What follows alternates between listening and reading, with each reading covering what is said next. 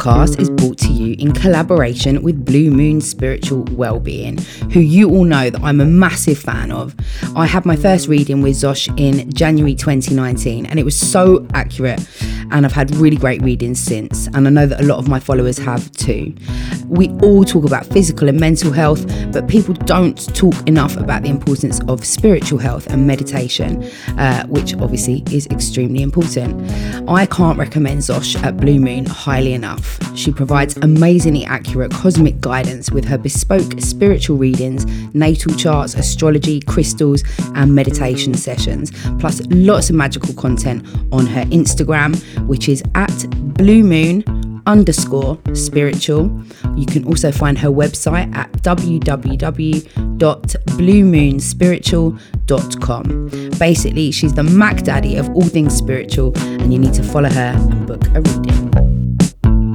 Hello and welcome to the La La La Let Me Explain podcast, and I am super excited about this one because I have with me two of my amazing patrons, Chloe and Annie. Or I should have said Annie and Chloe. I always try and do it alphabetically so that no one feels like any more or less important than the other.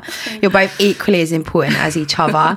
So if you don't know what a patron is, I have how I make my money is I have a subscription service called Patreon. It's a bit like Netflix, so if you enjoy my content on Instagram and you want to support it to keep on going, then you can sign up as a patron. And to make it worth their while, I try and do a few little things every now and then, like events and different things. And this is the first time that I have ever done this, which is have a patron podcast. And you two, you're like, if this is completely shit, we're never going to do it again. So there's a lot of pressure. If it's amazing, then we'll be doing Patreon podcasts like once every 6 months. It's really great, actually. It's lovely to have an opportunity to meet you both. So nice. Agreed. And I just asked them how did they want to be introduced, and they were both a bit like, yeah, no. So I'm not going to sit here and give you like major information, but do you want to say anything about yourselves? Yeah, I'll go ahead. So my name is Chloe. I'm in my late 20s. I'm single, work in the city, and I'm really into rock climbing. You are, and you're really good at cooking. Yes, and cooking is a big thing for me. Yeah, good, but like good healthy food. Yeah, exactly. Like diet, fitness, exercise, all of those things are big on my agenda for sure. Yeah, you're good on all of that. Like at the moment, Chloe's been doing this, like waking up at fucking like what 4:30. Yeah, going to the gym at 5. I'm gonna unfollow you. It's really annoying every day. But you know what the idea was? It was meant to be a 30-day challenge, and then I got to day 26. I actually did finish it, but on sometimes I have a meltdown about social media. I get really anxious about it, and I have to delete Instagram off my phone. And so I had this horrible situation where I came off social media, but I was so worried. I was like, everyone's gonna think that I failed the challenge. And I still was getting up at 5 a.m. And I just had to consider whether or not it'd be really sad to like put out a statement of like, by the way, I was off Instagram. Like for my 200 followers on my private account, I'm sure nobody cares. But yeah, that's the type of thing that I get up to. It is. It's good. You're motivating. It's amazing. And Annie, tell us a bit about yourself. I'm a New Zealander that lives in London. I moved here last year. I work in the charity communications sector. I do a bit of activisting and campaigning with a group called Charity So White, and we're rooting out racism in the charity sector. I am a DJ and a writer, and I love cooking, and you know what? Lockdown's been really great because I've just got to sleep a lot. But I am motivated by Chloe because I saw her do a handstand the other day and I tried to do one and it was so bad. I can teach you.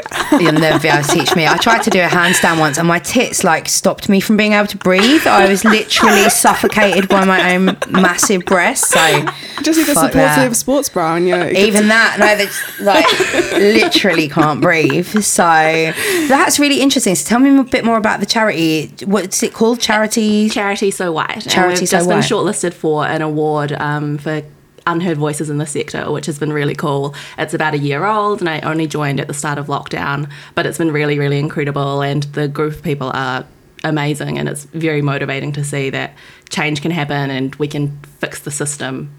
And what is it about making sure that charities aren't also fucking white. Yeah, pretty much. I think, like, statistically, there are tiny numbers of BAME staff in charities, and even then with lockdown, the BAME staff have been the ones to be made redundant or furloughed first, and all of this terrible stuff, the representation on boards and trustees and the decision making, which then leads to bad decisions and like white saviour behaviour and poor treatment. And, you know, you've heard all things about massive international charities going into places and abusing people and being really, really terrible. So it's about making sure that the money and the cause is actually doing what it needs to do. And obviously COVID's disproportionately affected minoritised communities purely because of the way the system is set up. So it's about making sure that the charity sector understands that instead of continuing these terrible archaic structures, we can actually do something to do good, because it's $1 billion sector.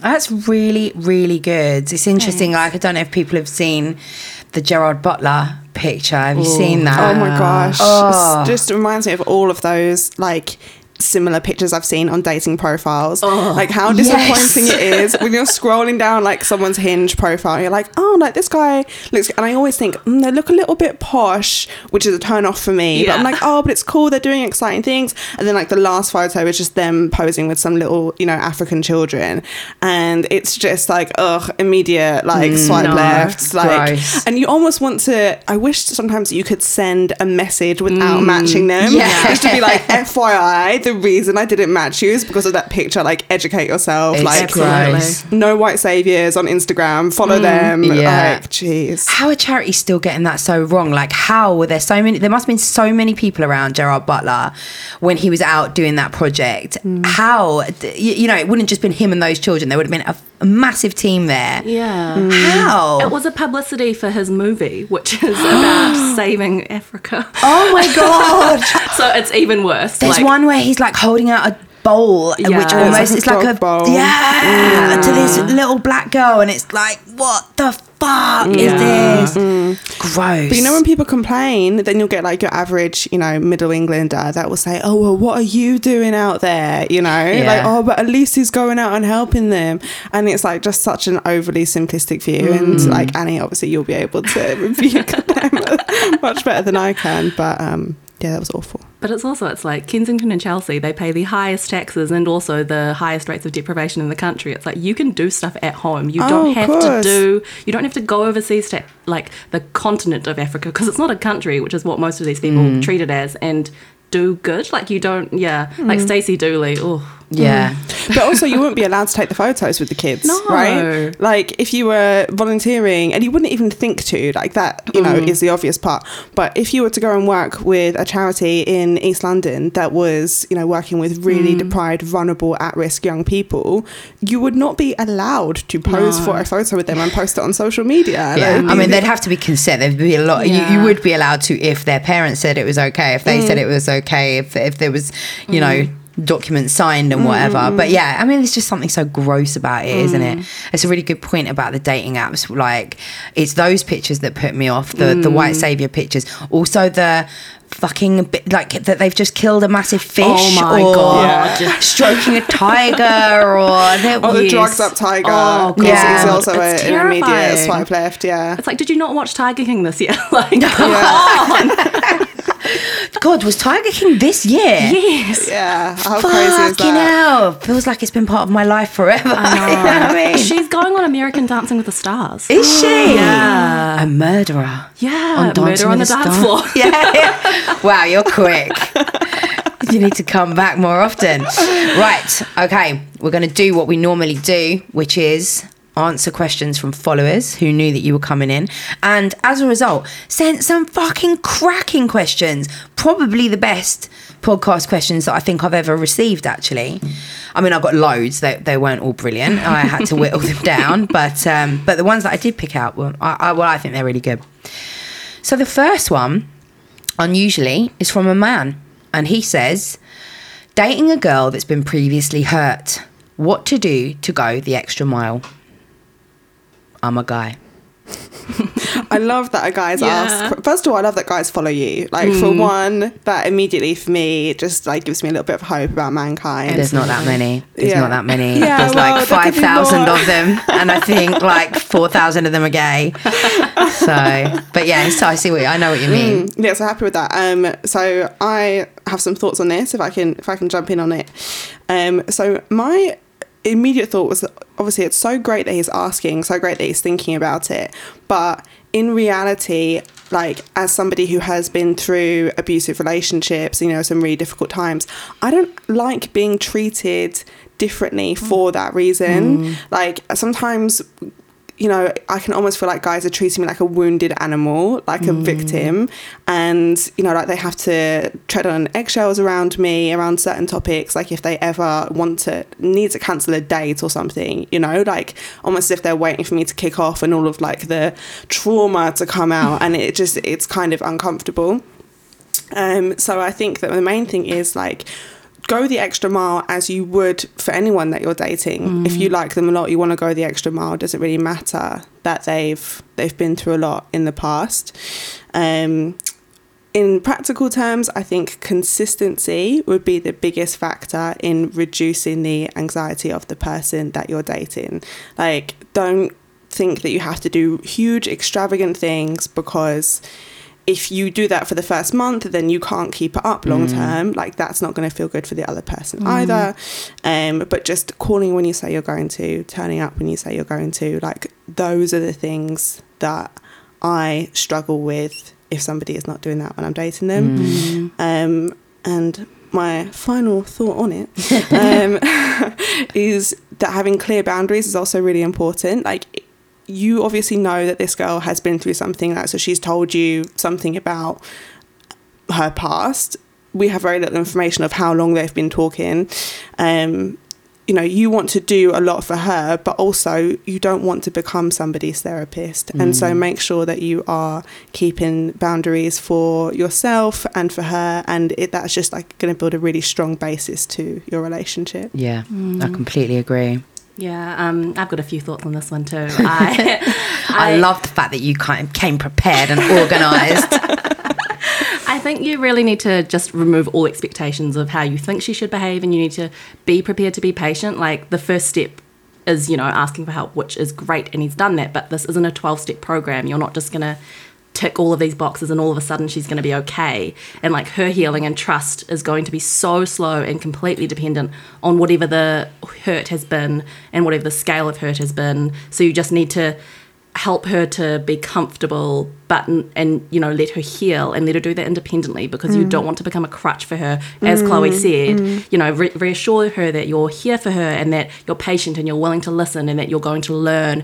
Don't let her be afraid to voice her discomfort with you, because a lot of people who are victims, they don't know what the boundaries are and whether or not they can say they're uncomfortable, because in the past that hasn't been an option. So, you know, if she isn't in therapy as well, you could potentially offer to pay for the likes of a therapy app or a few sessions, investigate whether she's got an employee assistance program, or take her to the GP and see if they can offer therapy. I know there's a massive wait list for the NHS, but there's a few options there, and that kind of constant reassurance and support outside of you will help her to heal and realise that, you know, like, you're there to help, not manipulate. And don't love bomb her. Please don't love bomb her. Yeah. Like, I hope that he's not that. So the fact that he is thinking about this is a really great thing. Although I don't want to like set the bar really fucking low and be that person who's like, oh, well done, you're being kind and thoughtful. Like, dude, that's just fucking basic. Like, you're supposed to be kind and thoughtful. I also think you're probably not, unless you're dating 15-year-olds, you're probably not going to meet a woman who hasn't been previously hurt, or a man. Like, you know, I mean, this is life, and this is one of the things we have to accept when we're dating, is that it often comes with hurt. Not every relationship is going to last forever, and often it's hurtful when they end. So I don't, like you said, I don't think you should treat her like a special case, or treat her in a different way because of her previous trauma necessarily. You should just be kind and compassionate in the way that you would be with any human, even if you didn't know for definite what their hurt had been.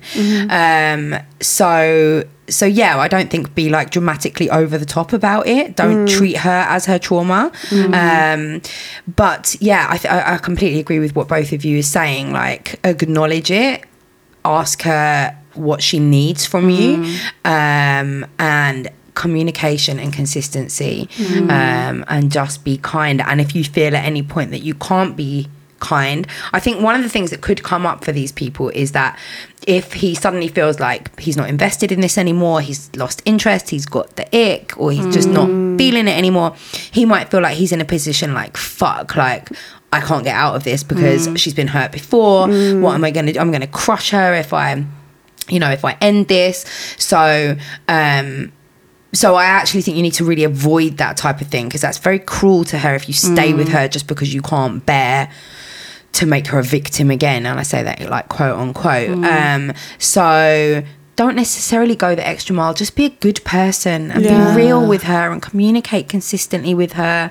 Exactly as you said. Don't be flaky. Make sure she knows where she stands all the time. And if you feel that you can't give her what she needs anymore, kindly step out of that. Don't drag it on any longer than it needs to. Agreed. And I would say, like, don't make her trauma or what she's been through the thing that you connect on, because this is something that I've definitely done in the past. How it usually goes down for me is won't be like relationship trauma, it'll be sort of like family or like childhood trauma, and you meet someone else who's also had childhood trauma and you're like supporting each other, and at first it feels so amazing. You're like, oh my god, they understand what I've been through and I understand what they've been through, and we have this connection, it's so intense and powerful, it just feels amazing. But then like there comes a point where that can become very toxic. It always has done for me. So I would say think about like, why are you actually interested in her? Like, what things do you guys connect on? Like, do you have hobbies in common or interests in common? Like, make those the focus of your relationship, and not, you know, what she's been through and the fact that you're like the first good one afterwards or whatever it might be. That's really important, not to kind of like think that you're this great savior, like this good man, like, you know what I mean, like you're supposed to be a good man, like I think the best part of being an adult is that you can ask other people what they want, and you can do that, and you can listen to them. So just communicate. And I think that's a real issue. You've got all of these screenshots going around in group chats being like, what should I say? What do you think I'm trying to say? Like, what do you think I should do here? And it's like, you know what? You could reply and say, what do you want me to do here? Yeah, exactly. But don't think that you're like, that she then owes you anything because you've been this great guy. I saw this quote and it said something along the lines of that abusive men paved the way for lazy men in relationships. Ooh, yes. Something along those lines, right? It was worded better than that, but the point of it is that then, you know, how many people or how many women realistically do you know who will like big up the guy that they're with because they're not abusive? And it's like the guy is actually like really lazy, like never helps with the kids, like he doesn't really go the extra mile for her in any regard at any point, but just because he's not emotionally or anything else abusing her, that it's like, oh my god, I finally found a good one. Like, no, you haven't. And so yeah, exactly as you said, like you're not this incredible person because you're not abusive. You're literally a normal man dealing with a normal woman, we think and hope. And so, you know, what's special about your connection? And that should be the focus. Exactly that. I just did a podcast with Megan Rose Lane, and we were talking about the importance of romance, actually. And I think something that gets lost, I mean, I especially now post-COVID, I'm not sure how people are handling this kind of thing, but I think you can get into a bit of a stalemate in relationships. You can get very used to just going back to each other's houses or whatever. And actually to make it, you know, that kind of, it doesn't even have to be extravagant. It doesn't have to be restaurants and flowers. It can be that you picked a beautiful flower, hopefully not illegally from someone's garden, but, you know, like in a park or whatever, that you've arranged a really nice walk, laid a picnic blanket down, got, you know, do nice stuff. Just, and again, not, I'm doing this because she's been hurt before, but just because, like, it's really important to make an effort in relationships. I don't think people do that enough now. Agreed. Although on Instagram, you do see a lot of that kind of. I've had a lot of that recently, actually. But then, like I've met a couple of guys off apps that would like do really nice romantic things, and it just as the novelty has been really nice. But then it also makes me feel really bad when I'm actually not interested in them afterwards, because you really doubt yourself. You're like, oh, if they put me off by being too nice, you really can second guess yourself a lot.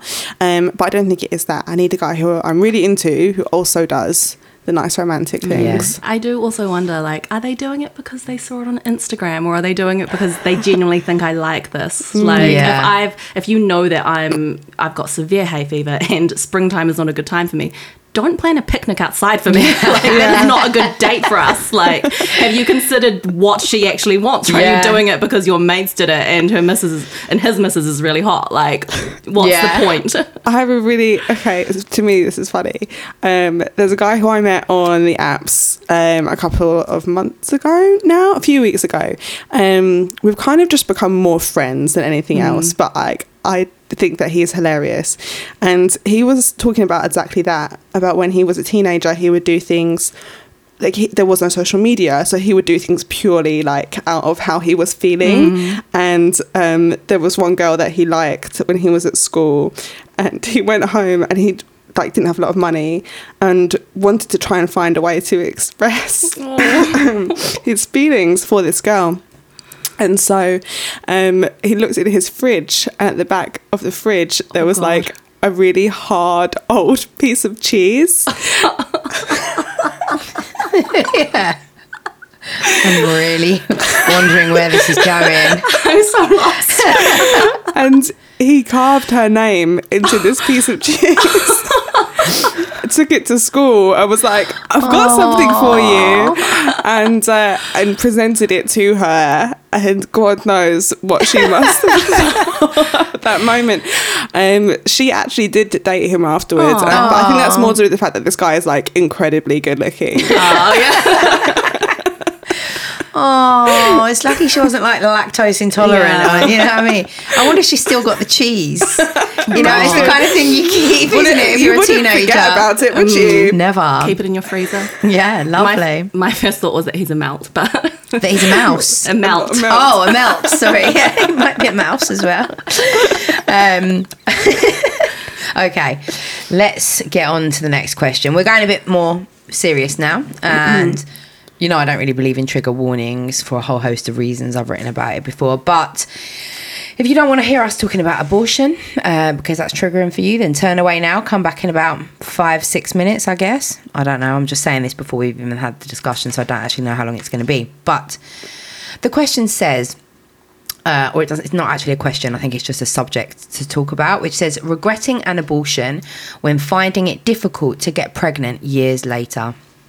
That's a really tough one. I'm happy to jump in on this one. So I'm someone who has had an abortion a few years ago. I've not tried to conceive since then. Like, that's just not come up in my life. But I guess I've had like the experience of going through making that decision. So my first thoughts on this would be to determine why it is that you're bringing your past abortion into the topic of you struggling to conceive now. So I think it can really be for one of two reasons. The first one being is that you think that the fact that you had an abortion is actually affecting your fertility today. Which is unlikely to be a thing. Unless you had like a backstreet abortion that wasn't done effectively.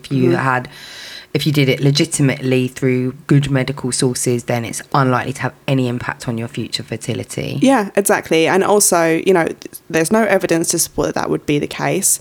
If they were to do a study on that, think about what they would have to do. They would have to get a group of women, get them all pregnant, get half of them to have an abortion and the other half not to, and then see if they can all get pregnant a second time. Obviously, that's never going to happen. So we're never going to have solid scientific data on, like, absolutely certain of the impact that it can have. But we know from just population studies that it's extremely unlikely, as you said, because there are so many women who have abortions and then go on to There's have women who more have children. multiple abortions and continue to keep getting pregnant. Yeah, exactly.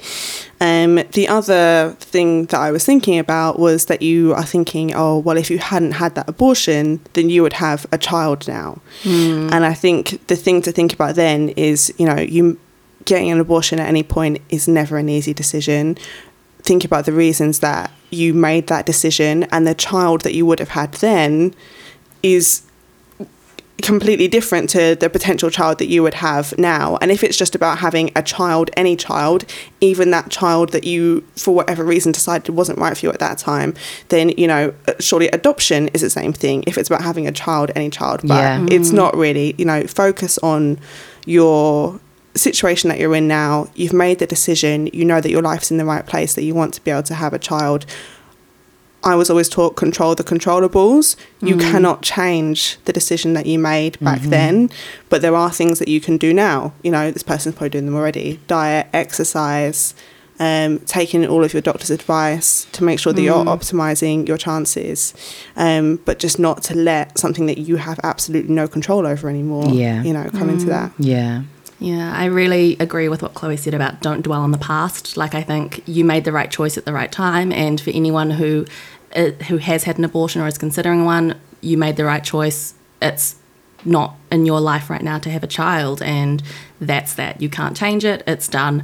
And again, it is very highly unlikely that your previous abortion is going to have affected your fertility now. And if it is, your doctor would have told you by now, like, you are infertile. Yeah. I do think that it's also worth remembering that the world is a shitstorm right now, and we are in a circus being led by clowns who think they're kings, and your body is in a very heightened state of stress. Oh, so true. Like, my period during COVID has been horrific. Yeah, lots of women have got the same thing. And, you know, like, I have always had light periods all the time, and I remember getting cramps in March, and I was like, I haven't had these in years. What is this? And I was just standing in my house. Like, I had a hot water bottle tucked down the front of my track pants and a wheat bag on my back, like in these Zoom calls, just pretending that I was totally fine. And I was like, oh my God, has it just been that I've forgotten that cramps exist and I deal with them day to day? Or is it actually lockdown? And then each month they got easier as I got adjusted to, like, not being as anxious. So your body is under immense pressure. Your reproductive system is totally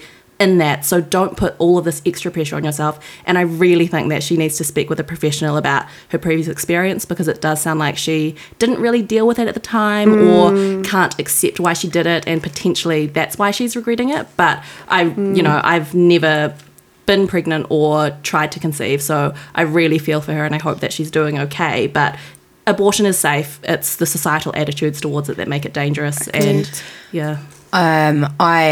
I've just opened up my Instagram because there's an amazing woman who I've been following for a long time, and her name is on Insta, she's at zaz.brw, zaz.brw on Insta, and she's a miscarriage and abortion doula, and I think she'd be a really good person to speak to, or somebody who does a similar thing. Because I think the conversation about abortion or terminations is a really difficult one, because people have such strong views about it either way. I had a termination when I was 19. It was, I don't have any regrets about that at all. I can't imagine ever being connected to that man, you know, and my child would be an adult now, and but it was a horrible thing to go through at the time, and I remember just feeling awful about it and screaming in the hospital and stuff, and it was, you know, it wasn't easy. But then following on from that, I'm so glad that I did it. Same. And I think that it's a difficult conversation to have, because actually sometimes people don't regret it at all, and I'm really fucking happy that it happened. But it's difficult to have that conversation because people are so sensitive about it that you almost feel like you're being cruel or something if you say, nah, best thing I ever did. And you don't want to encourage irresponsibility, because actually that is not a form of contraception. You do not want to go into abortion lightly, but for many people, for some people, it's the most it's the worst thing they've done. They live to regret it forever. For a lot of people, it's the best option that they could have chosen, and they feel no guilt. I feel nothing about it. I don't have any. I mean, if I sat there and really thought, shit, like I could have a child who's like 19 right now or whatever, then it might make me feel a bit what if, but I feel no sadness about it at all. Yeah. I have no regrets. Would I have felt differently at this point if I didn't have any children and if I was then struggling to get pregnant? Possibly. I can understand where that comes from, where as you say, it was like, fuck, I had this opportunity to have a child and I, you know, threw it away. I don't mean threw away. I threw away the opportunity. And now, you know, I think some people might go through thought processes like I'm now being punished or, you know, it's not that at all. It's absolutely not. I think the things to remember that if you've been pregnant before, you can probably get pregnant again unless you had a very traumatic termination done by someone who's not legit. But in which case your medical team who are around you should know that. They should be able to identify that there's been some damage there or something and establish. I think that trying to get pregnant and not being able to is a really fucked up thing to deal with anyway. It's a really... But so many people go through that regardless of if they've had an abortion before or not. Exactly. Which is why I think it's so important to just focus on that part. That part is it's a lot. And bringing in the regret of the abortion within that is just making it doubly hard, but for no reason, because there's nothing you can do about the fact that you had an abortion and it's actually got nothing to do with you trying to get pregnant. It's that the two are completely unrelated. That's exactly what I felt about it, is that they're completely unrelated. So for me, I would agree with what Annie said about like maybe seeking some therapy for the abortion topic in general, because I genuinely, if I was trying to get pregnant now, I might remember the time that I was pregnant before, mainly because, okay, so say for example when I've had a pregnancy scare, as I think sometimes happens to all of us, I'll remember the symptoms that I had when I knew that I was pregnant, and I'll think like, oh my god, am I having the same thing? And it makes pregnancy scares that much worse. But if I was trying to conceive, it really wouldn't come into my mind. Like I wouldn't have those same feelings of like, oh, like I could have had a child now, because that child would have been with someone who I do not want to have in my life whatsoever. And I'm so confident that I made the right decision. That it just literally wouldn't come into my mind. I know that not everyone has made the decision to have an abortion in such a clear-cut way, and maybe that is what's making it more difficult, especially if, for example, like we've not got that much information. If it was with the same guy that she's with now, I can imagine that being difficult, but you know that it wasn't a decision that was made lightly. I would definitely contact either Zaz or somebody who specialises in this. As you say, therapy would be really useful, but try to disconnect the two. At the moment you're just focusing on trying to get pregnant, which again I think your point was so good about the fact that we are in a really fucked up time, and our bodies are all reacting to that. Some of us are putting on weight, some of us are losing weight, some of us are getting weird headaches we've never had before, some of us, there's a lot to deal with. Nobody's mental health has been untouched by any of this, and that can affect your ability to be able to get pregnant, but it can also affect your emotional well-being and can make you start to think about things in the past and what you could have done differently and whatever. Oh, yeah, for sure. I feel like I lost my mind during lockdown. It's something that we spoke about actually, like like conspiracy theories and stuff. I kind of got into them for a bit. It's very easy to do. And I've never been that person. Like I'm a scientist. Like it was completely out of character for me, and I never could have predicted that. So I totally agree with your point that maybe they are focusing on something, or like not seeing things in the most emotionally healthy way because of just the scenario that we're in right now. Exactly. And also I would say, and this is not, this might sound a bit odd, but also like, look at the state of the world. Like if you don't actually manage to get pregnant, I know this is not going to necessarily make you feel great, but actually not bringing children into this world right now is probably quite a good thing. Like we're on fire. Like we've got Trump probably about to get a second term. Yeah. We're just about to leave the EU, and I mean literally crash out of the fucking EU with absolutely no trade deals with anyone except for Japan at the moment. It looks like we're fucked. The world is fucked, and you've got COVID. Who knows if we're going to go into another lockdown?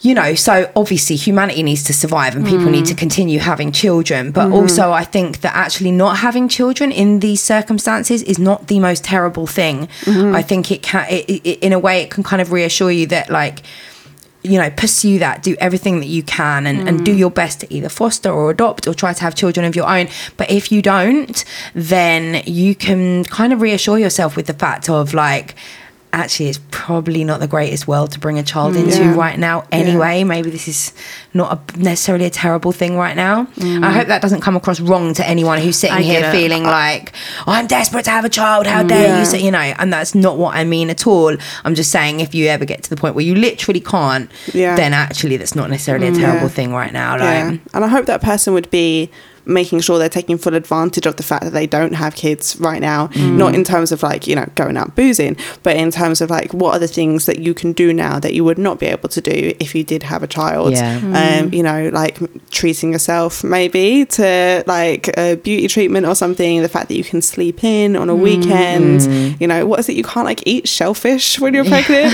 Lots of things, rare steak, cream cheese, all sorts of mad stuff. I think there has been some research that's shown that people who've had COVID in the past struggle with infertility, particularly males. Afterwards. So there's so much research and stuff that's coming out that we just don't know, and it does take a sperm and an egg to conceive a child. So you really have to consider both things. And I also wonder whether the person has told their partner that they've had a previous abortion, and if that's like the secret shame they're holding, and that could be really driving a wedge in their relationship. I can't imagine being in that scenario. Like, I would hope that they're in that. Well, I hope you're okay, and we wish you the best, and we're sending and manifesting lots of huge pregnancy vibes to you, and lots of love. But get in touch with Zaz as well. She might help you, or some kind of therapy. There was also that campaign that's going around at the moment, the hashtag but not maternity, and at the moment the only person that can be in a hospital room when giving birth is horrendous. Like, parents not meeting their children until they're 3 days old, and I'm just so scared of all the people that are probably discharging themselves early because they just want to be around their support network and they can't. It'd be terrifying. I was watching this woman on Insta, and she'd gone to a scan, but she couldn't go with the partner, and then at the scan she found out that the baby, you know, she'd had a miscarriage, and then she couldn't contact him until, like, she'd got out into the car. But it was just awful. Like, so actually it's a terrible time. And maybe if, you know, you can just chill for a bit and really work on getting over the, you know, the regrets of the abortion and stuff, and then maybe when you do get pregnant, things will be easier and better, and it'll be a better time than what we're in right now. All right, this is a great question, the next one. Perfect for you two as well, because I as I say, we've never met before, but the two of you I've spoken to enough over the years to kind of, like, when these questions came through, I was just like, and when you two came out together, because how I did this was I just got all the patrons who wanted to enter, I got them all to put their names in a hat, and I used a name selector thing on Instagram, and they came out together. And I was so happy that it was the two of you, because I thought you were just such a perfect combination. Like, it could have gone a bit left if there was, you know, all my patrons are amazing. I speak to all of them, but if the combinations might not have been quite as perfect as you two. So I'm really happy. Anyway, so the next question says, what is your advice for dealing with your boyfriend who is going through a police investigation for a historic rape allegation? It was 9 years ago, and he said it never happened. I am so confused. Big one. I wish we had more information on this one, you know. I want to know exactly what he's been accused of. I want to know who's doing it. I want to know if she has seen statements. Has the police actually told her what, you know, or is it just coming from him?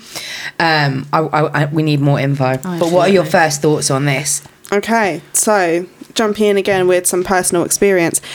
So I made a historic rape report, and my first the things that I really want this person to understand is that making one of these reports is not an easy thing to do. And that's not just from making the decision yourself to go to the police, which in itself is difficult. But when you start talking to the police, they emphasize to you how unlikely it is that this is going to go anywhere. They actually try pretty hard to dissuade you from making this report. They tell you what it's going to be like to go through the court process. They really grill you for every bit of evidence. And so for me, it was making one about something that happened, I think it was about 8 years prior. And I want you to remember like dates and everybody's name and times of the evening and whether something was on your left side or your right side. Like, it's such an intense process. And so if this person has gone through with that to the point that they have made the decision to get in touch with your boyfriend and, you know, but I guess he's not been arrested, but they've told him that there's an investigation going on, that this person has already been through a lot. So just think about the fact they're probably not doing that lightly. As you mentioned, we've got very little information about this. But what I thought was, if I'm thinking about a really... Okay, this is a difficult one, so I'm going to be careful how I word it. If you're hearing this about your boyfriend and you're asking the question to us about what should I do, maybe that's indicating that you already think that he could be capable of it. You know, like I do believe that everybody has like a dark side to them, you know, potentially. Like, we can't say to anyone like, oh, that they would never, ever, ever do X, Y, Z.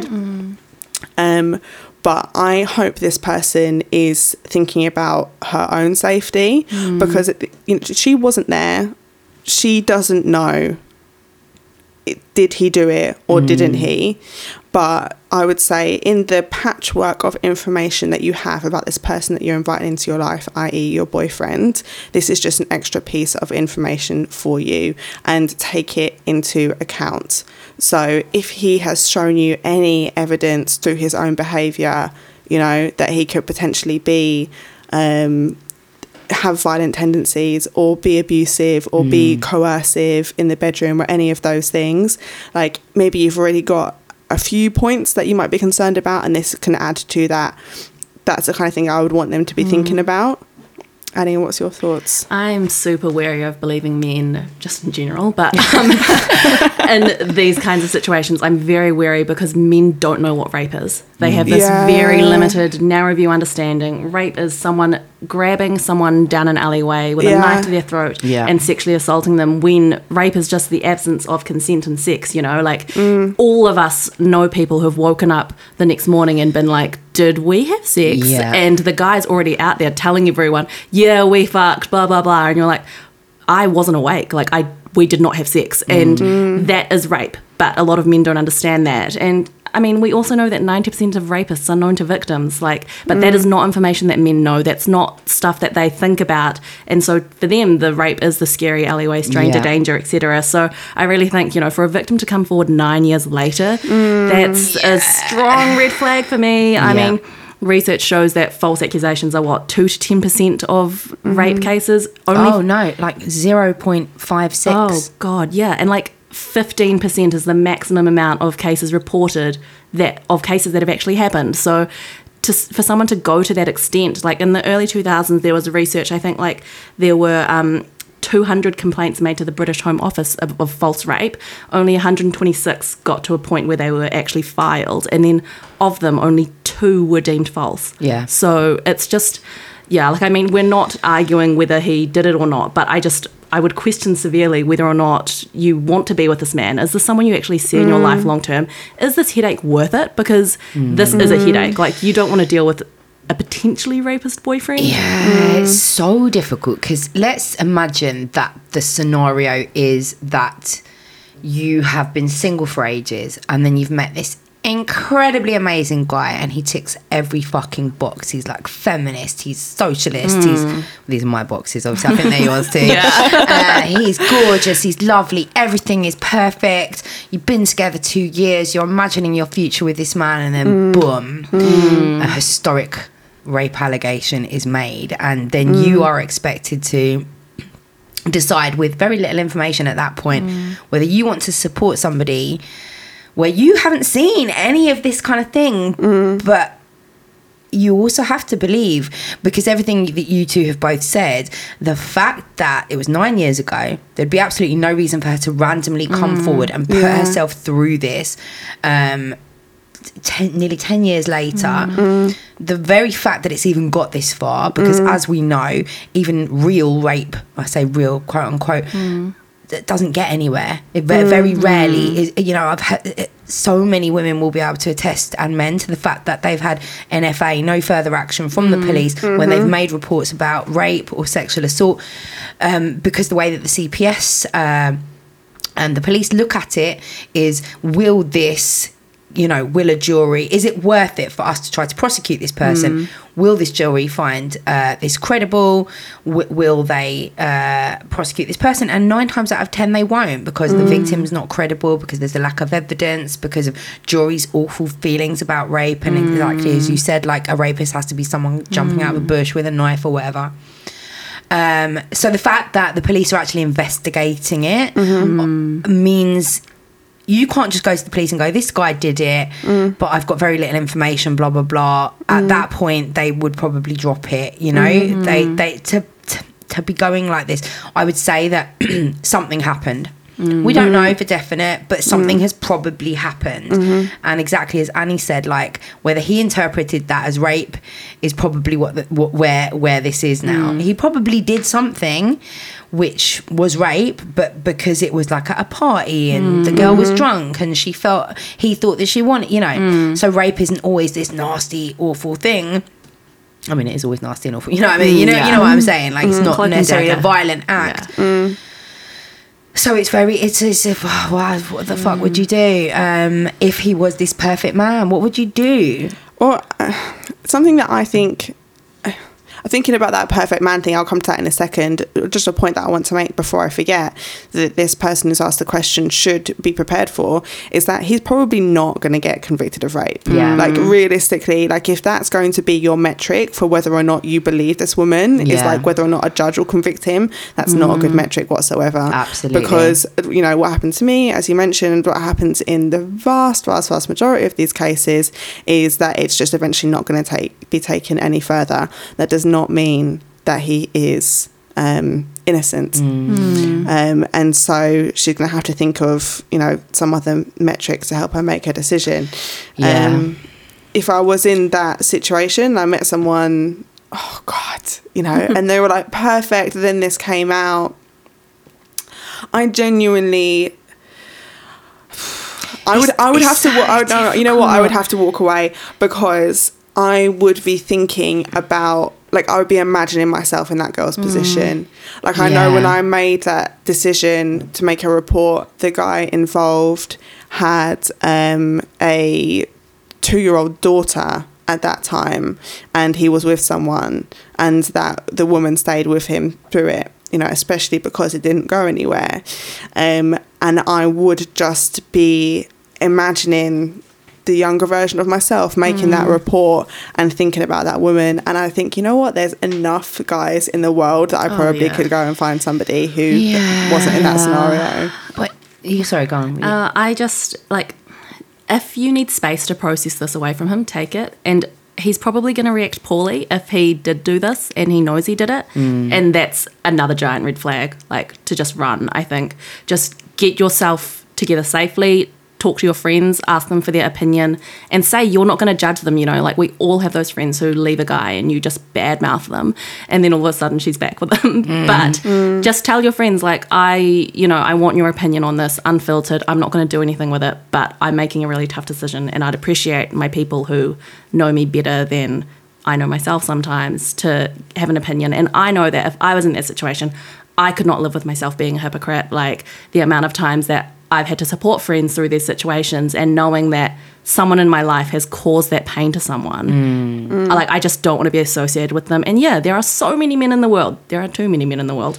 But, you know, there will be someone else. And I think this idea of like a woman has to stand by her man through thick and thin, it's so archaic. Ugh, like it's just designed to keep women in shit, loveless relationships because they're treated like expired milk that no one's going to want. It's like, no, you're a woman, you're a fucking prize. You know, I'm thinking that given that it was 9 years ago, if he said to me, actually, I think I might have, on reflection on this, I was young, I was a dickhead, I didn't understand boundaries, I thought women were there for the taking, I was like in frat culture mentality type thing, and I'm a fucking cunt, and I regret that massively.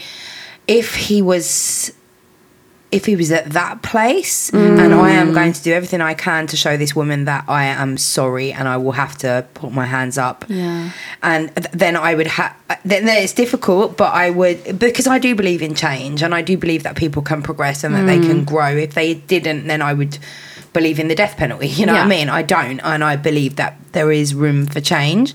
So if he was able to show some kind of acknowledgement and go some way to repair the pain, he'd have to plead guilty. This is what I'm thinking. They'd plead guilty, and then what? Then what would happen? I mean, he wouldn't get. I imagine if he was pled guilty to a historic rape case, as you mentioned, then more than likely, if it wasn't violent, he would not be sent to prison. He would get some kind of suspended sentence. Yeah. But then it would still be on his record. Yeah.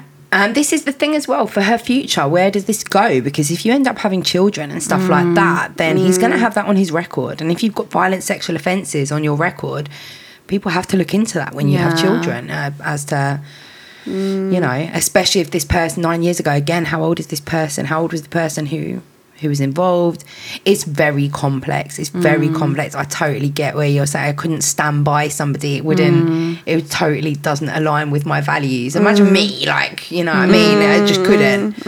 And there are nuances to everything. And I'm sure that some people, men especially, will be listening to this and thinking, yeah, but he might not have done it. He might not have done it. But I think you have to listen to what we were saying about the fact that he probably, if he's being accused, this length of time later, he probably did.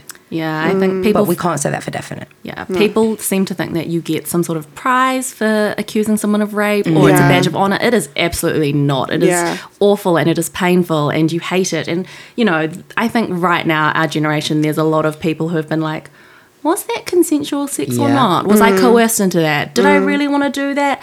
And that's a whole lot to deal with in its own. But, yeah, like no one wants to accuse someone of rape. You don't get a prize. You don't get money. You don't get anything. There is nothing to win. It's just this kind of sense of justice. And even then, because of the useless judicial system, it's not justice. It's just like you've said your piece and you've tried to stop them from assaulting someone else. You know, like Brock Turner, he, you know, drugged that girl, Chanel Miller, or plied her with a lot of alcohol and raped her in an alleyway, and he got 3 months in jail. Like there is nothing to gain from accusing someone of rape, especially 9 years down the line.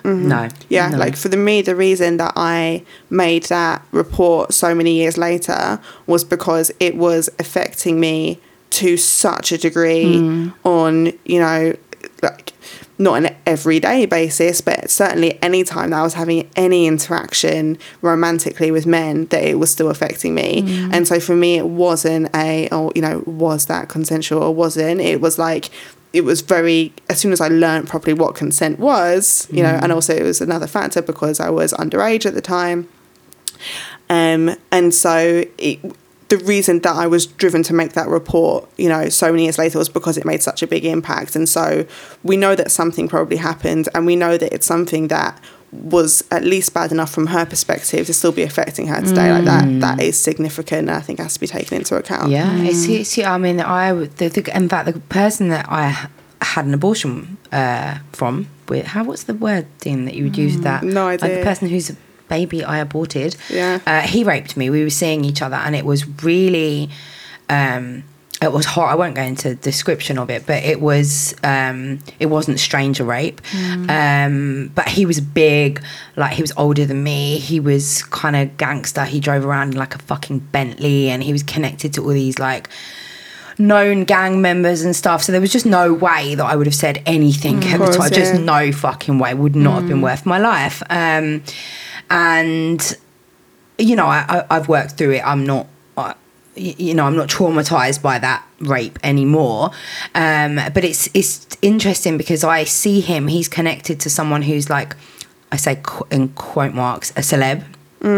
She's, somebody who's been on reality TV and stuff like that, and she posts him quite often on her Instagram and like calls him king and all of these kind of things, and it's very triggering because I feel like, no, he's not a king. And in fact, I wasn't the only person he did that to. I was 19 at the time. There was a girl that we knew who was a few years younger. She was about 16, and him and another guy on Christmas Day raped her, but again, not in a violent way that either of us would have known that it was at that time. I knew it was rape, but I wouldn't have called it rape because again, I was naive enough to not understand that rape isn't just a stranger jumping out of a bush.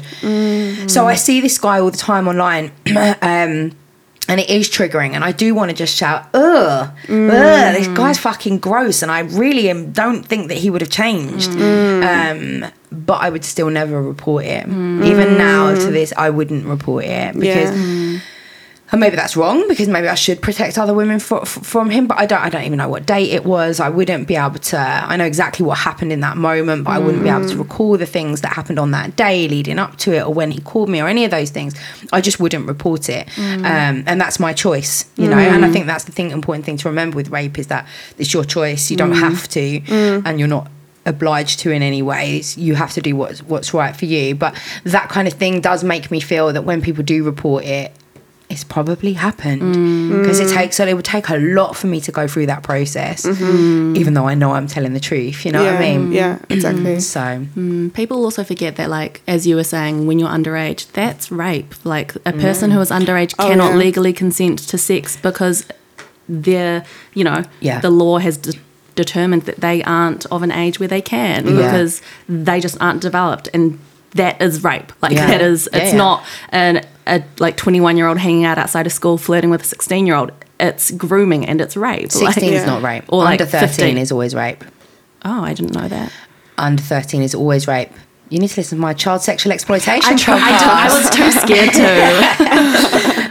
to. We go into detail about that on there.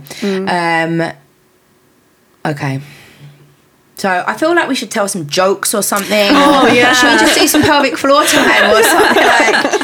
It's just all gone a bit like we've had a portion. I can't keep up with your pelvic floor time. You do the thing of like you go up the lift and then all the way down. I'm like, I don't have that many levels. Yeah, I can't help you because I can't feel your vagina. I don't think you want me to. I really don't want to either. But if you haven't listened to my Insta Live, we do a regular pelvic floor time just at the beginning, and where I get everyone to imagine that their vaginas are a lift and that they take them up through the 8 floors. But I always see people in the comments got like 4. What? I do it more regularly. maybe you're making the floors too big. The floor's too big. Okay. Maybe it's just like 1 squeeze, 2 squeeze, 3 squeeze, 4, 5, 6. And when you're on the 8th, you're really squeezing. Yeah. And then you hold it there for 5 seconds. I don't even know if that's right. Like, I'm not like some gynae physio person or whatever. But, okay, well, that was good. That kind of eased the mood a little bit. So we got a little song week. You're not even allowed to play songs on podcasts. It's like illegal, I think. Oh, no. But it so would be many good. bloody rules. So many rules. Right, okay. Let's move on to the next one, which is much less depressing. Oh, yeah.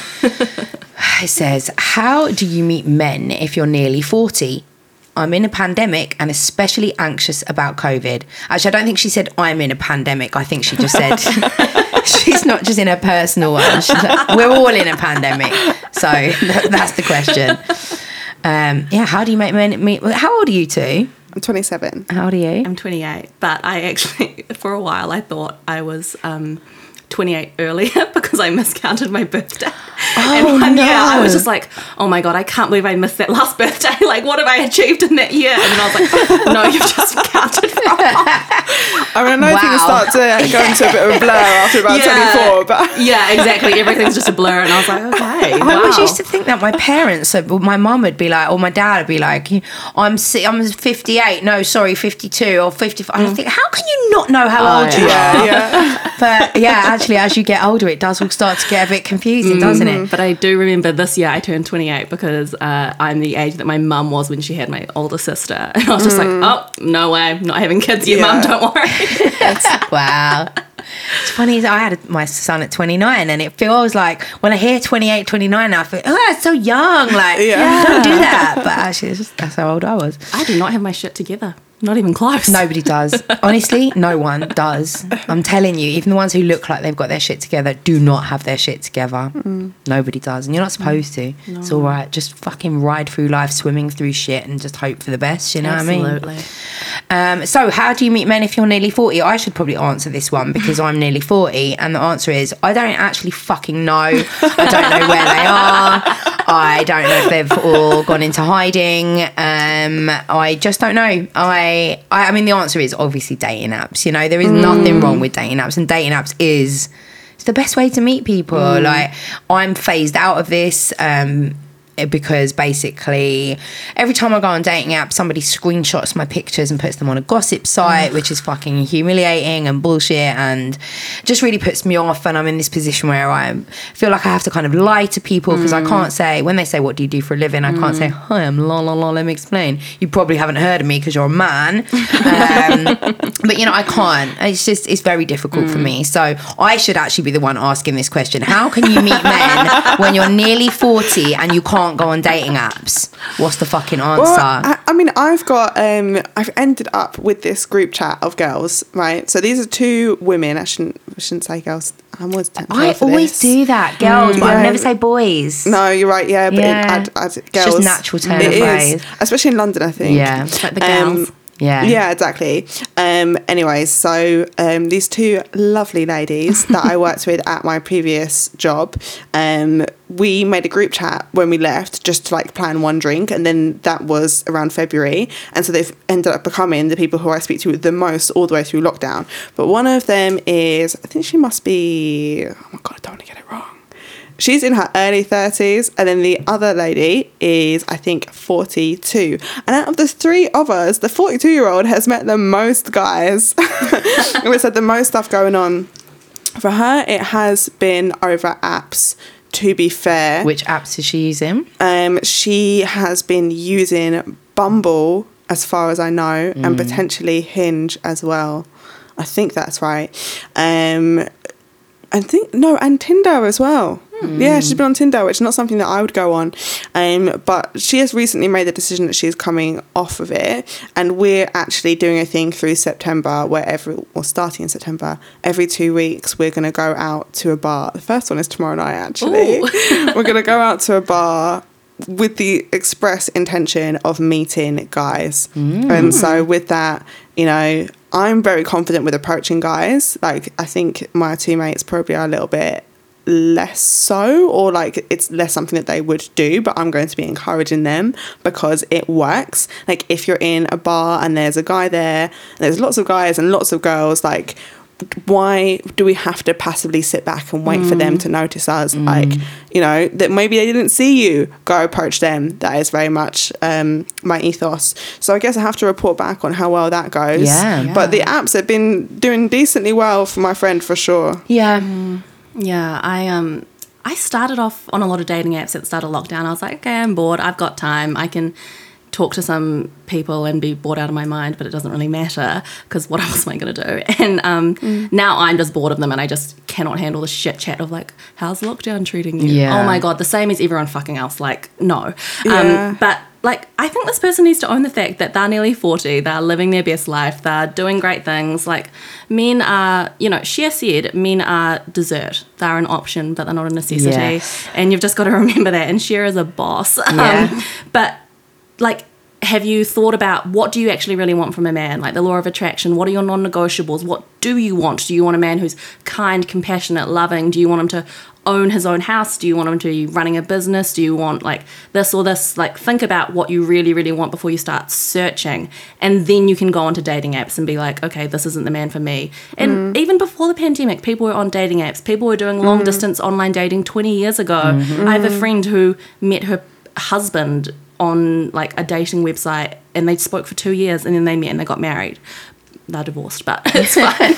They were together for like 10 years, you know, and it's that thing of like, this is just the way of the world. This is how we meet people. What's that movie? When Harry Met Sally, or You've Got Mail? Yeah, You've Got Mail. That's so love that old. film. Was that about dating apps? No, it was about dating via email. Oh, yeah. They met in a chat room. Yeah, It was yeah, so yeah. sweet. I do love that film. Yeah, so Back good. in the like, MSN forum days. Yeah. Like, They had that massive laptop. yeah. On your PC, like. Yeah.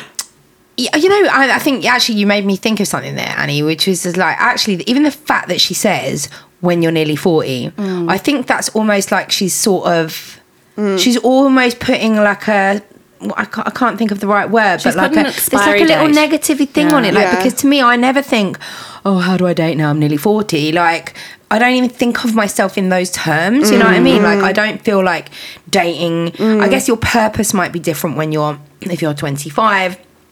You know, it depends again whether you've had kids, whether you want kids, whether, you know, all of that kind of stuff. But dating when you're nearly 40, actually, in this day and age, is really no different to dating when you're 25. Only being that when you're 25, you're more likely to have more single friends or more friends who haven't got kids and stuff. So you're free to go out and do what you need to do on the Ponder streets. You know what I mean? But if you are like my age, it's very difficult. Like I have to arrange with friends like 2 weeks in advance, and if they're in relationships, they don't, you know, we just go for dinners and stuff. So we're not like out in spaces necessarily. And like you say, if you go out with your single friends, you can actually do that thing of like, actually we're going out to meet men. Yeah. Whereas if I'm out with my married friends, that's not what we're doing. They're not great pulling friends or whatever. So I guess there is a difference in that way. But don't ever think that things get reduced.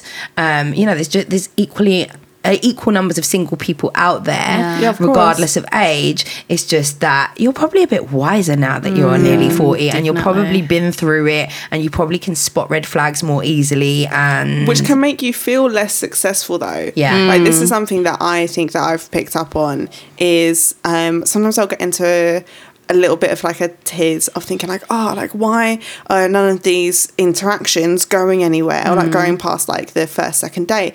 And when I look at them, it's me that is cutting things off, and it's because I'm spotting red flags so much earlier, or I'm, even if it's not a red flag, even if it's just someone that I'm not that interested in, that a couple of years ago I would have continued seeing them and eventually caught feelings for someone, because that can happen just through pure exposure to them, and then ended up in an unsatisfying relationship that I eventually have to end. Whereas now my standards for myself are so much higher, that I'm just, you know, nipping things in the bud a lot more, which can make you feel like you're being unsuccessful, but you're just actually increasing your chances of finding the right one. I think it comes back to everyone thinks that being single is something to be ashamed of, but Yeah. it's like, well, it's absolutely not. Like, you don't need a partner to rely on. You're totally fine just living your best life. Like, I've seen Zoom speed dating, and my friend said that it's really interesting and fun, but it's hard because you don't get to make friends with the woman. And like, generally when you go to speed dating, like, you make really good friends with people because you're like, oh my God, did he say this to you? Like, and you have all of that. And she's like, it's really sad. Like, you just don't get to talk to the woman, and, which is unfortunate. But, you know, like, give your dating app logins to your friends and tell them to swipe for you. Yeah. Take off the pressure, and then you just take on the conversation and get used to virtual dates and Why get have I never comfortable. done that? What, Zoom it is speed dating? No, giving out my login details to my mates so they can swipe for me. so much easier. It's such a chore. That sounds amazing. And they do it all for you, and then they might match with some like different guys than I exactly would as well. the guys that you would, you know, overlook, they will match, and then they can, like, if it's Bumble, they can send the first messages for you, whatever. But you've just got to be open. Outsourcing. Yeah, Okay. outsourcing. Delegation, actually.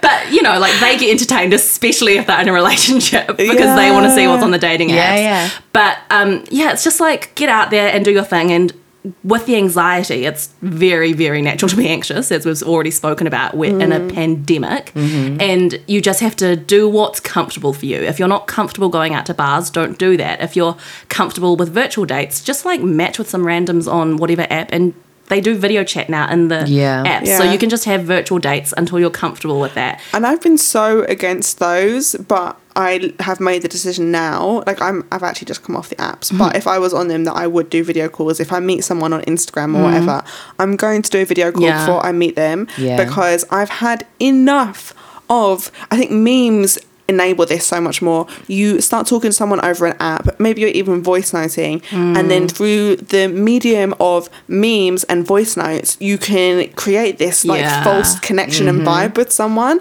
and then as soon as you meet up with them in person, it's not there. This happened to me a couple of days ago. I'm traumatized.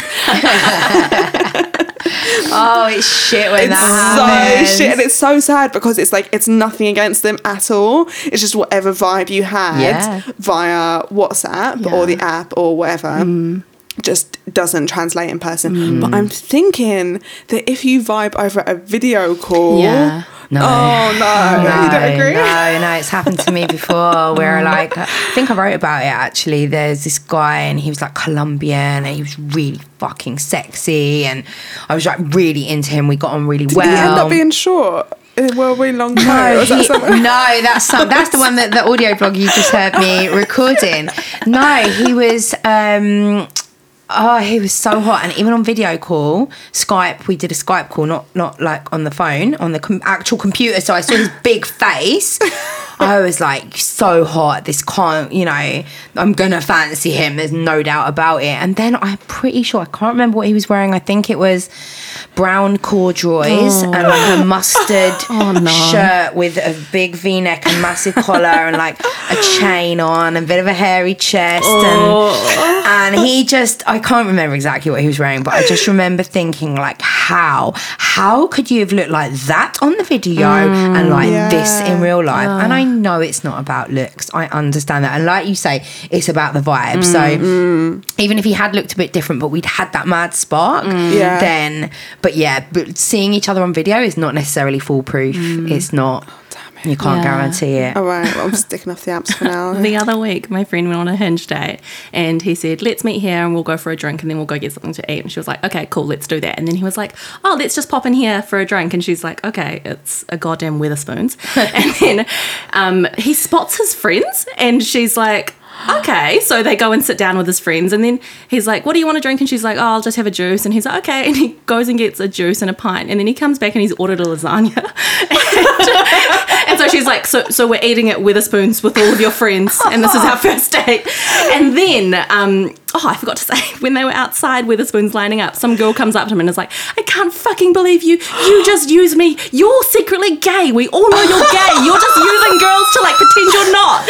And so she's like traumatized already and she's like, okay, I would have to leave at that point. But that's probably why he brought her to meet the friends. Yeah, because she didn't know that she was meeting the friends. So when she sits down, they're talking about blah blah blah, and then one of the girls that's sitting down is also quite drunk. She's like, no, she was fucking right, you are gay, everyone fucking knows it, you've just brought this girl along just to prove to the rest of us you're not gay. And then he dicks her.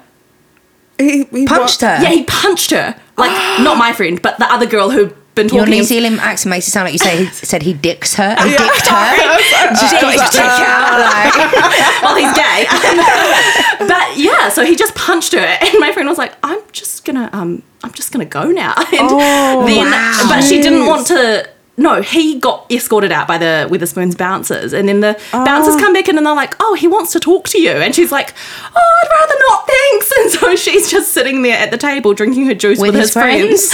And she's like, I don't know what to do. And so the she went through a different exit to get out and just ran for her life and blocked him on everything. It's actually a heartbroking story. Yeah. And even for the guy who's having to do all of this. Absolutely. And even the way that his mates are treating him about, I hope it sounds like he needs new friends. He needs new friends. He needs to come the fuck out. He needs to get some kind of therapy and counselling and start to love himself. Yeah. But he also needs to not try to use other women to... for sure. It's not fair on anybody. This but even the girl that called him out at the table with his friend, she's kind of an arsehole as well. She's a cunt, yeah. Like you don't out somebody. That's really out of order. Nice. Yeah. But, also, I feel like if your friends are the type that want to spend a Friday night at Wetherspoons, get new friends. Yeah, 100%. It's cheap though, although no music. My friend just told me about a date that she went on, and the guy, they would walk down the street after the date. She quite liked him. She thought it was all right. And every time, like, he took a step, he'd fart, but he didn't acknowledge it or didn't say anything at all. And so she could hear it, but didn't want to say anything. And he's just like... as he walked along. She said she just couldn't get over it. I'm not sure if he thought she couldn't hear or... but yeah, dating is fucked. But you've got to kind of enjoy all of that part of it as well. Like a good date, a bad date makes a good story. We've kind of covered this one. The next question is, I love being single, but my pool of single friends is shrinking as we get older. How do I continue to be true to myself and not settle for the sake of not being the only single one?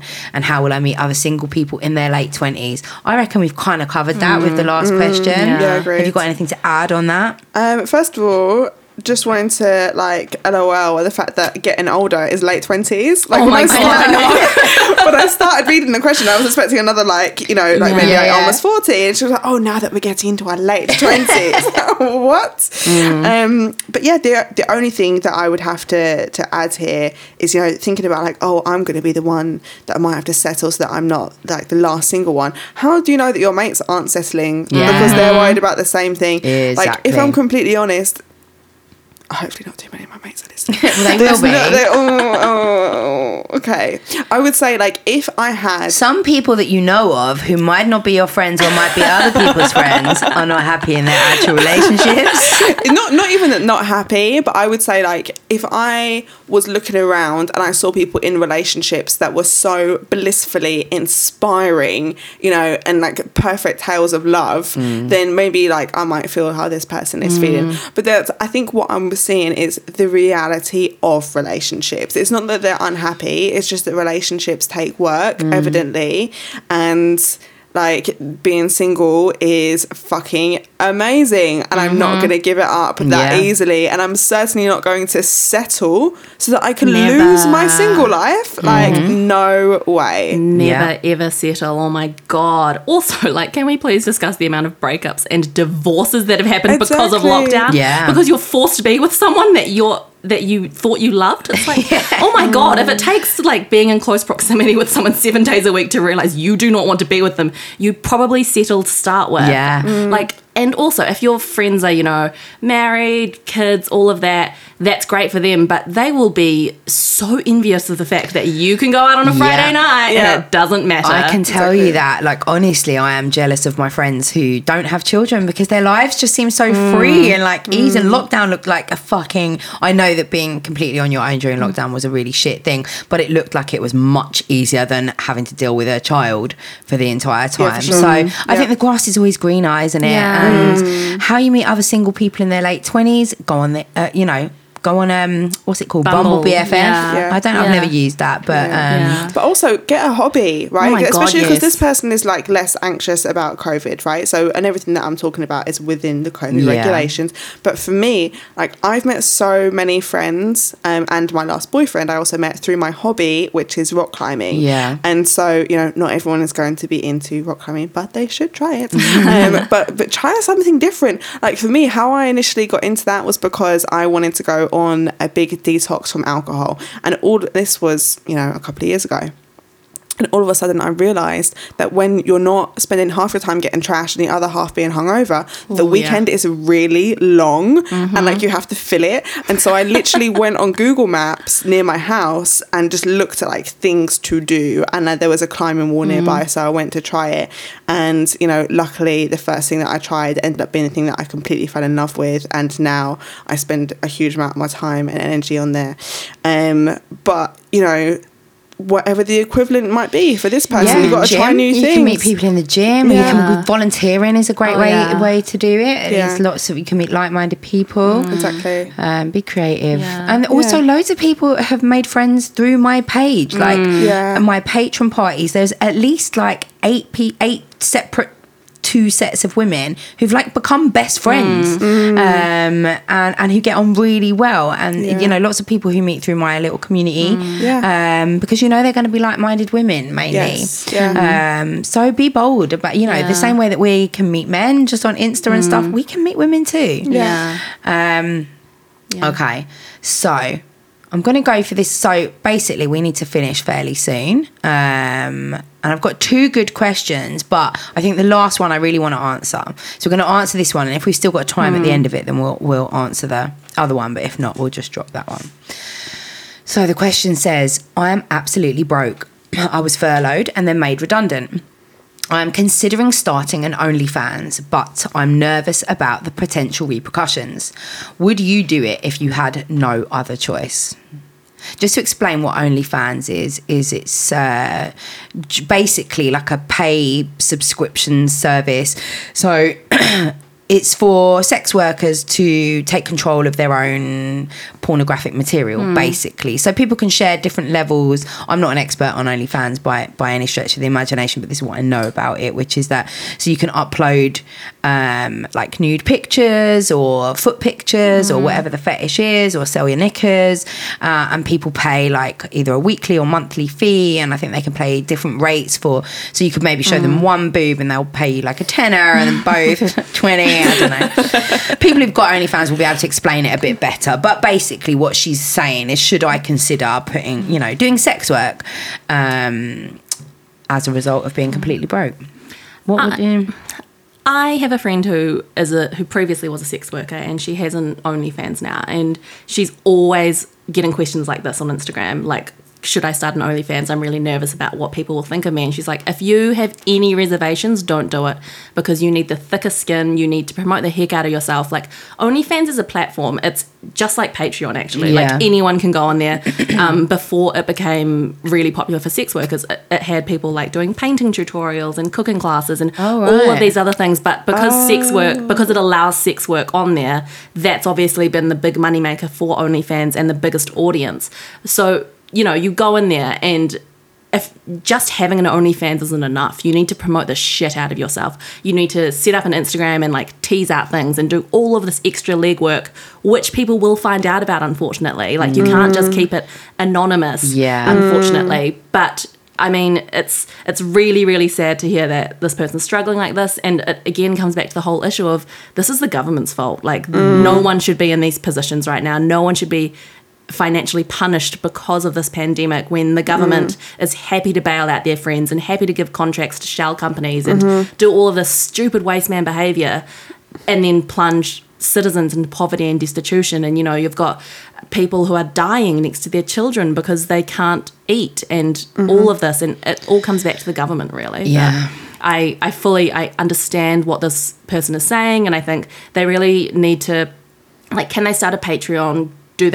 Have they applied for universal credit? How's that going? Can they ask their local MP to support their application? Can they get further support that way? But I just think if you've got reservations about OnlyFans, you can't do it. Like, if it's going to cause you anxiety and shame, which it shouldn't, because sex work is incredible, and it's a service, and it's the oldest profession in the world for a reason. But if it's going to cause you more anxiety, you shouldn't do it. And like, sex workers are so creative. I think you see the people that do really successful on those platforms, and they're the people who can do all kinds of things, and they make incredible content, and they have, like, it's an investment as well. You need to buy all of the right equipment, you need to buy the lighting, and you need to constantly be buying like lingerie and all of those things, and it's an expense as much as it is a money maker. So you've just really got to fully commit, and I just don't think if you've got reservations you can do that. But I mean, personally, I couldn't do it because I'm so uncoordinated and so unsexy. I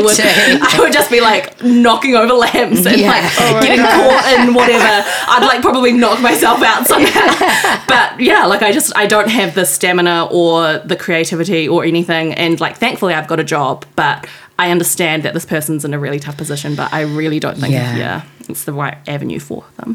It's interesting, isn't it? Because she's asking, what would you do if you had no other choice? But I wonder if a man who was in her position would feel like he only had two options, sex work or poverty. You know what I mean? I don't think that's not where a man's first thought would go. So where would your first thought go if you were a man, not a woman?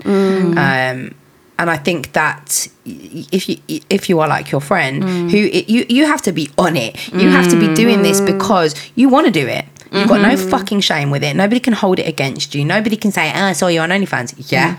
Well, why didn't you pay me? You know what I mean? You cannot, if it is going to cause you any shame, you should not do it. You should find some other route. There has to be another choice, be it, cleaning work or working in low-paid shelf stacking or whatever. There has to be other choices, although actually saying that, thousands of people are losing their jobs at the moment. But if you were a man, what would you be doing? What would your other choice be? There has to be something. And yeah, I mean, I think I've got a friend who did cam work.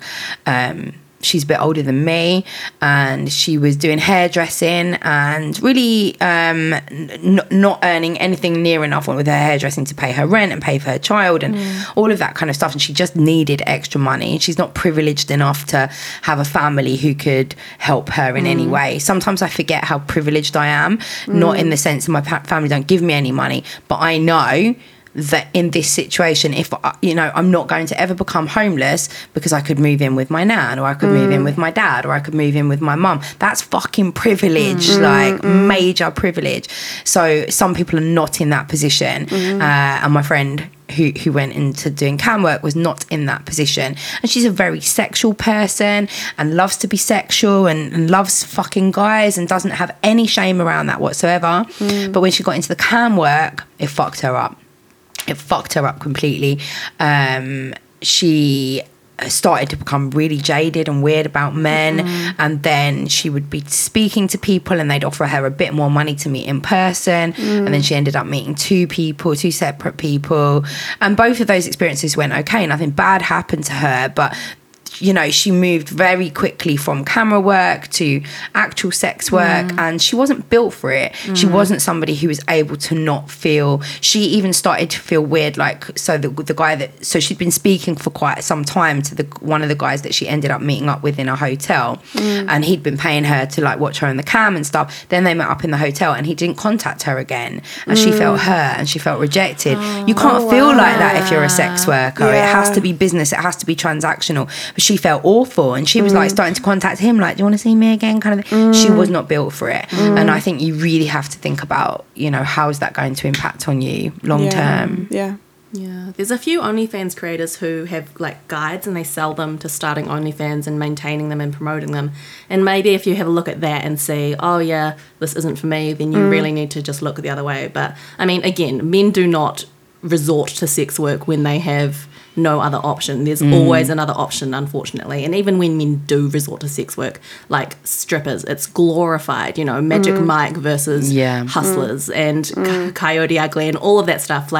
The way that people treat men who sell their bodies, or whatever stupid way you want to say it, there is a huge difference. Huge. It's get in there, what a job, mate, you lucky guy. It's very different, isn't it? Yeah, sure. Would you do it if you had no other choice? You know what? I have thought about doing a foot fetish one, in the past, because I think that I have nice feet. I've been told that I have nice feet. I've been told by guys a few times, guys that are already into feet, they're like, oh my God, your feet are amazing. And they've said, you should sell foot pictures and whatnot. And I looked into it, I won't lie, but what I saw was immediately what you said, because I'm, the guys that they would have said to me oh yeah, you can just upload pictures of your feet without even your face in it and you'll get money. And then when I went and had a look at content creators, what I was seeing was they were posting constantly on Twitter. They did have their face all over it. They were going hard on the self-promotion, and I could see very quickly that it was not going to be a quick buck of post a picture of my toes and get, and I'll be rich. And so I kind of realised, okay, I'm not going to go down that route. I'm not in the financial position that this person is in. I have been in difficult positions before. I've been homeless before, and I don't want to say lucky because I had to learn it, but I have marketable skills. For me, what I've always fallen back on is my work in education, because you can always get work as a cover teaching assistant and all that type of stuff. So what I would say to this person, I would agree with what you guys have said about not putting yourself into sex work out of necessity, if at all you can avoid it, and just have a think and try and get creative with what your marketable skills might be. And I'm just sorry to hear this person is in this situation, because it just sounds really, really rough. It's really sad. All right, we're going to just bang out the last question because we're going for dinner after this, and the table's not booked till 6:45, and it's 5:45 now, so we might as well go on until 6, and then we can make our way there.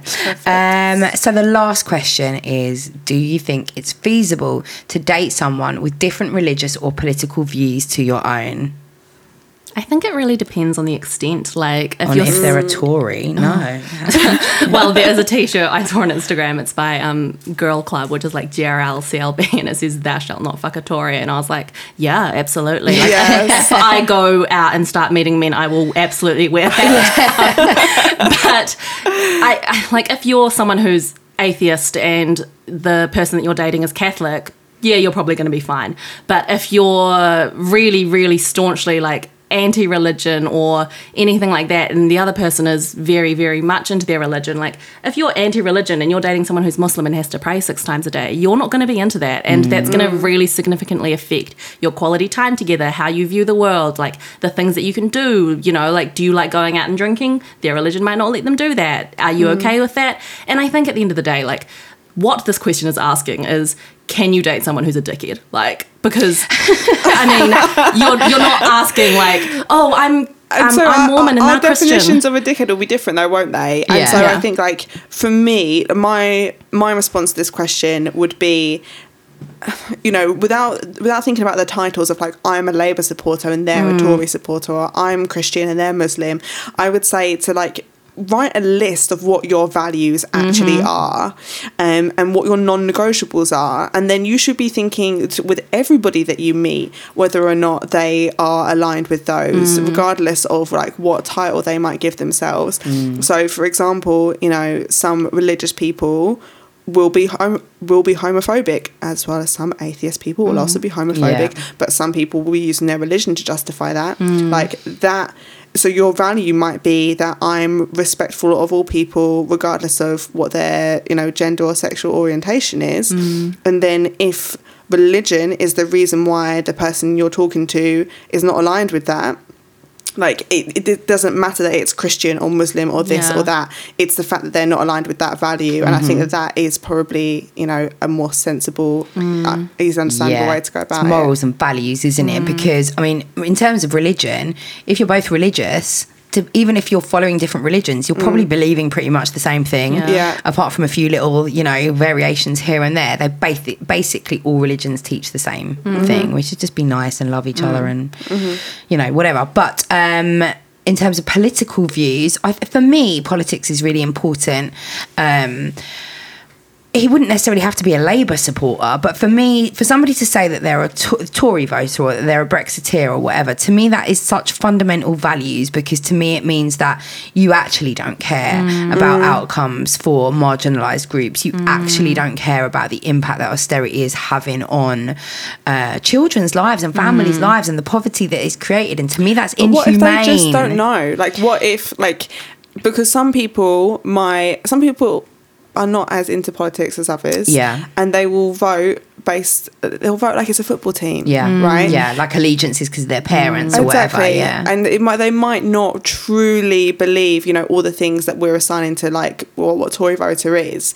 But I think like for you, you know, like as I am, like very political, See, that's the thing, isn't it? I wouldn't necessarily even be able to date a man who wasn't as political as me, because again, I think like, and this is my personal belief, this is not having a go at anyone who's listening to this podcast who's voted Tory, actually. I would we can never go there. We can never go there. Fuck you. Tories. What the fuck were you thinking? They're awful. You arsehole. But yeah, but I'm just imagining a listener who is apolitical. Apolitical is fine. That's your choice. I just couldn't date you. Yeah. But also part of me feels like, again, apolitical is almost... It's apathy, isn't it? It's again, well, it's a privilege, but it's also shitting on people who are getting fucked over by our current politics. So to me, no, I don't think, I think you could have a great relationship and maybe you'll leave and the other ones remain, and if you were able to debate about that in a healthy way. Yeah. But I think that some things are more than just your views. I think they're about fundamental morals. And I think that so much about politics really is about, like, I couldn't sit there and know that you didn't vote or that you voted Tory, because I can see the impact that's had on real humans. And to me, that's dire. And if you've had any part of that and you're not willing to go, actually, I think I fucked up here, I couldn't. But if you're less political, I think that it doesn't really matter, or less religious, or I think for me, I've given it a go a couple of times, like dating someone who has voted Tory, especially because I kind of see it as like, I'm still a young person, even though that person doesn't think so. Like, you know, maybe my views about things will change. Like, I know that I believe very strongly about certain things, that I've changed my mind on certain things. So I try and have a bit of an open mind. And I have tried a couple of times, I will confess, it's confession here in this church, that I have dated Tories. And what tends to happen is that things will die after the first couple of months, because we will kind of like avoid politics a little bit, but then they'll end up making a joke that shows why they're a Tory voter. I think like the most recent one that sticks out in my mind was this guy who was really privileged. You know, sometimes you just want to date a rich guy because you think, oh, wouldn't it be nice if they're rich? Like, then you don't have to worry about money so much, and like, you know, they can treat you and all these things that we're told that we should want. But I think he ended up making a joke about Jeremy Kyle, and about how when he was at uni, and I wasn't actually dating this guy, by the way, I was just like chatting to him. I saw him as a potential. When he was at uni, he was always worried that like one of the girls who he had ran through from the local estate would end up on Jeremy Kyle. And it was the fact that he used that term, ran through. And imagine a really posh guy saying that term. And immediately I never spoke to him again. Like, because you can't, if you're from an estate, you can make jokes about estates. If you're posh, you can't do but also that. men can never say they ran through any woman. Absolutely not. Exactly. Run through a wall. It's just so disgusting. And it was just like, do you know what that term means? Because it's not like a, you know, you can say like, oh, you fucked someone, but like that also could have been like a romantic fuck, like, a loving fuck. like making fuck. If you say that a girl got ran through, there's no romance there, and it's just that's total using of her body. Exactly. So it's like classist, sexist. It was just so much horrendousness, and I just really felt that it like summed up, and I was like, oh, that's why you're a Tory voter. I struggle because like, if you think about, okay, everyone's dating to end up with someone in the future, and if your future partner doesn't believe in gay rights, doesn't believe in marginalized identities having equity and policies that support them, you know, like the amount of parents who have killed children because they're disabled or because they're gay. It's disgusting and it's horrific. And that comes from someone's sometimes religious and sometimes political views, unfortunately. So is this someone whose views you would want reflected in your child or reflected in people who are impressionable around you? And I mean, like, if I was dating someone who was a massive Tory voter, I could not introduce them to my friends with like a clear conscience. I'd be waiting for them to like be like, okay, where's the cameras? This is clearly a joke. You are trying to set us up. This is punked. And I couldn't do it. And it's that thing of, you either view us living in a community where we all can help each other and support each other, or you don't. And, you know, in a country where there's 151 billionaires who evade tax and flee the pandemic on private jets, and there's also asylum seekers who get 30 quid a week, and that's expected to cover everything for them, and like £2 extra per child, you just can't really not be political. And I think in the past year, everyone has realised the amount of politics that goes into our everyday lives. And, you know, you've got the travel charges for under 18s, like that massive issue, which is political, and all of these different things, and the access to work, and everything is unfortunately political because we live in a politicised society, and that's the structure that we are. So I fully understand people who don't get politics because it's confusing, and it's designed to be confusing so that we don't talk about it, so the status quo is upheld. But it's that openness and willing to learn and be like, oh, okay, so this is what a marginal tax rate means, and oh, okay, so this is what austerity is, and this is why the food bank has this, and this is why knife crime has gone up because this, and this, and it's because of all of these reasons that come together. And it's like, we don't have a stop sign at the end of our street, but we need one. That's political, Yeah. you know? And I think having that openness to discuss it is the kind of thing. But where are these guys who agree with our politics though? Because I meet apolitical guys and I meet Tories. Like, where are the sexy woke Labour supporters? I know. Where Do you are know they? one of my best dating tips? It hasn't worked for me yet, but I do think if you go to Jeremy Corbyn's comment section and just look for people who you think are hot. I did this. I you have recommended hope. this I have ages said ago this and I before. didn't- Yeah. Oh, this is how I'm going to meet my future husband in Jeremy gonna do Corbyn's this right comment now. sections. Let's see if I I get have sick done of it that before, here. and it's mainly women or people who don't have really great like who have weird profile pictures, but. He's in there. I just have to find him. Or maybe I yeah. just need to scroll through all of Jeremy Corbyn's followers. Well, yeah, if I'm gonna go followers because, like, if I'm thinking the kind of like I don't comment No, on Jeremy Corbyn's I page, don't. right? And so, like, Yeah, you want a guy who's a bit cooler than that, not trying to like fangirl Jeremy Exactly. too Yeah. much. That's I try and it. hold myself back a bit with my Yeah. love for Jeremy. But that comes back to the thing of like how you meet people. Go to volunteering. Go Yeah. to Yeah, like for sign sure. up to your local MP's office and offer to do some volunteering work with them. Yeah. Go to your food bank. Go to all of these places.